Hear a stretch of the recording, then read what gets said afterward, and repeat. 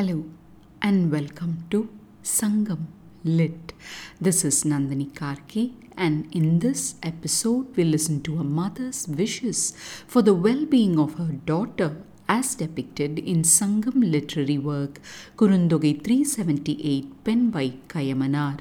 Set in the drylands of Pali, the verse speaks in the voice of the lady's mother on hearing that her daughter had eloped away with the man. ஞாயிறு காயாது மரநிழல் பட்டு மலை முதல் சிறுநெறி மணல் மிகத்தாய் தன்மழை தலைய ஆகுக நம் நீத்து சுடர்வாய் நெடுவேல் காளையொடு மடமா அறிவை போகிய சுரனே. May her path be comfortable is the heartfelt wish at the core here. The opening words ஞாயிறு காயாது, meaning may the sun not scorch, talks about the first and foremost inconvenient aspect of travel in the drylands. In Mara Nilal Pattu, meaning shade of trees spreading, we see a soothing refuge in the dense cover of trees. The phrase Tan Malai Talaya Aguga, meaning let cool rains come down, puts forth a fervent wish for a rainy day. In Neduvel Kalayodu, meaning with the young man holding a tall sphere, we see how the contemporary Tamil word for a bull, Kalai, has been employed to refer to a man.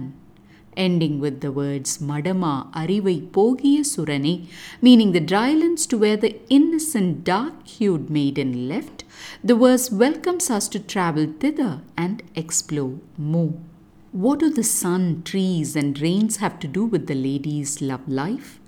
The context reveals that the man and lady were leading a love relationship, and the man was trysting with the lady for a while. Soon, the man found himself in a situation such that the only way to guard his relationship with the lady was for him to elope away with her to his village. So the man convinces the lady with the confidant's help and takes her away. After the mother learns that the lady has left with the man, she says aloud, "Let the sun not blaze, let there be the shade of trees.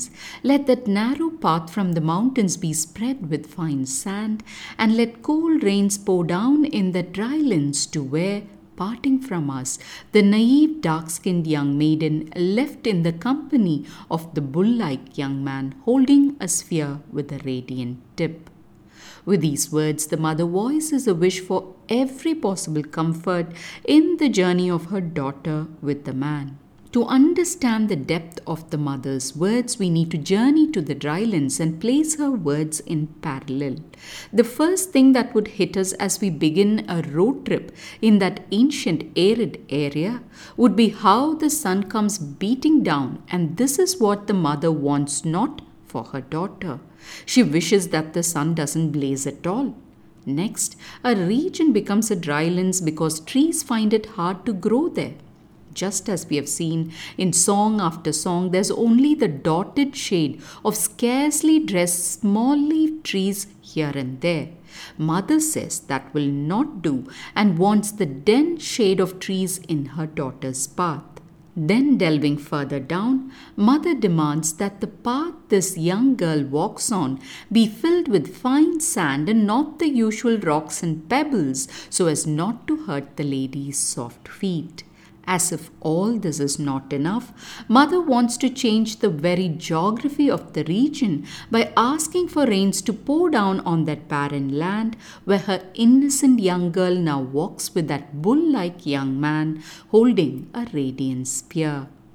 In that description of the man, in such glowing terms, we can infer a reverence for his qualities, for although he has taken away their precious daughter, deep down the lady's family respect him for that decision and consider him worthy. When looking back at all the wishes mother puts forth, the thing that strikes me is how, even though hurt by the action of her girl whom she reared with so much care all her life, the mother still finds the compassion to wish her all good things in that journey.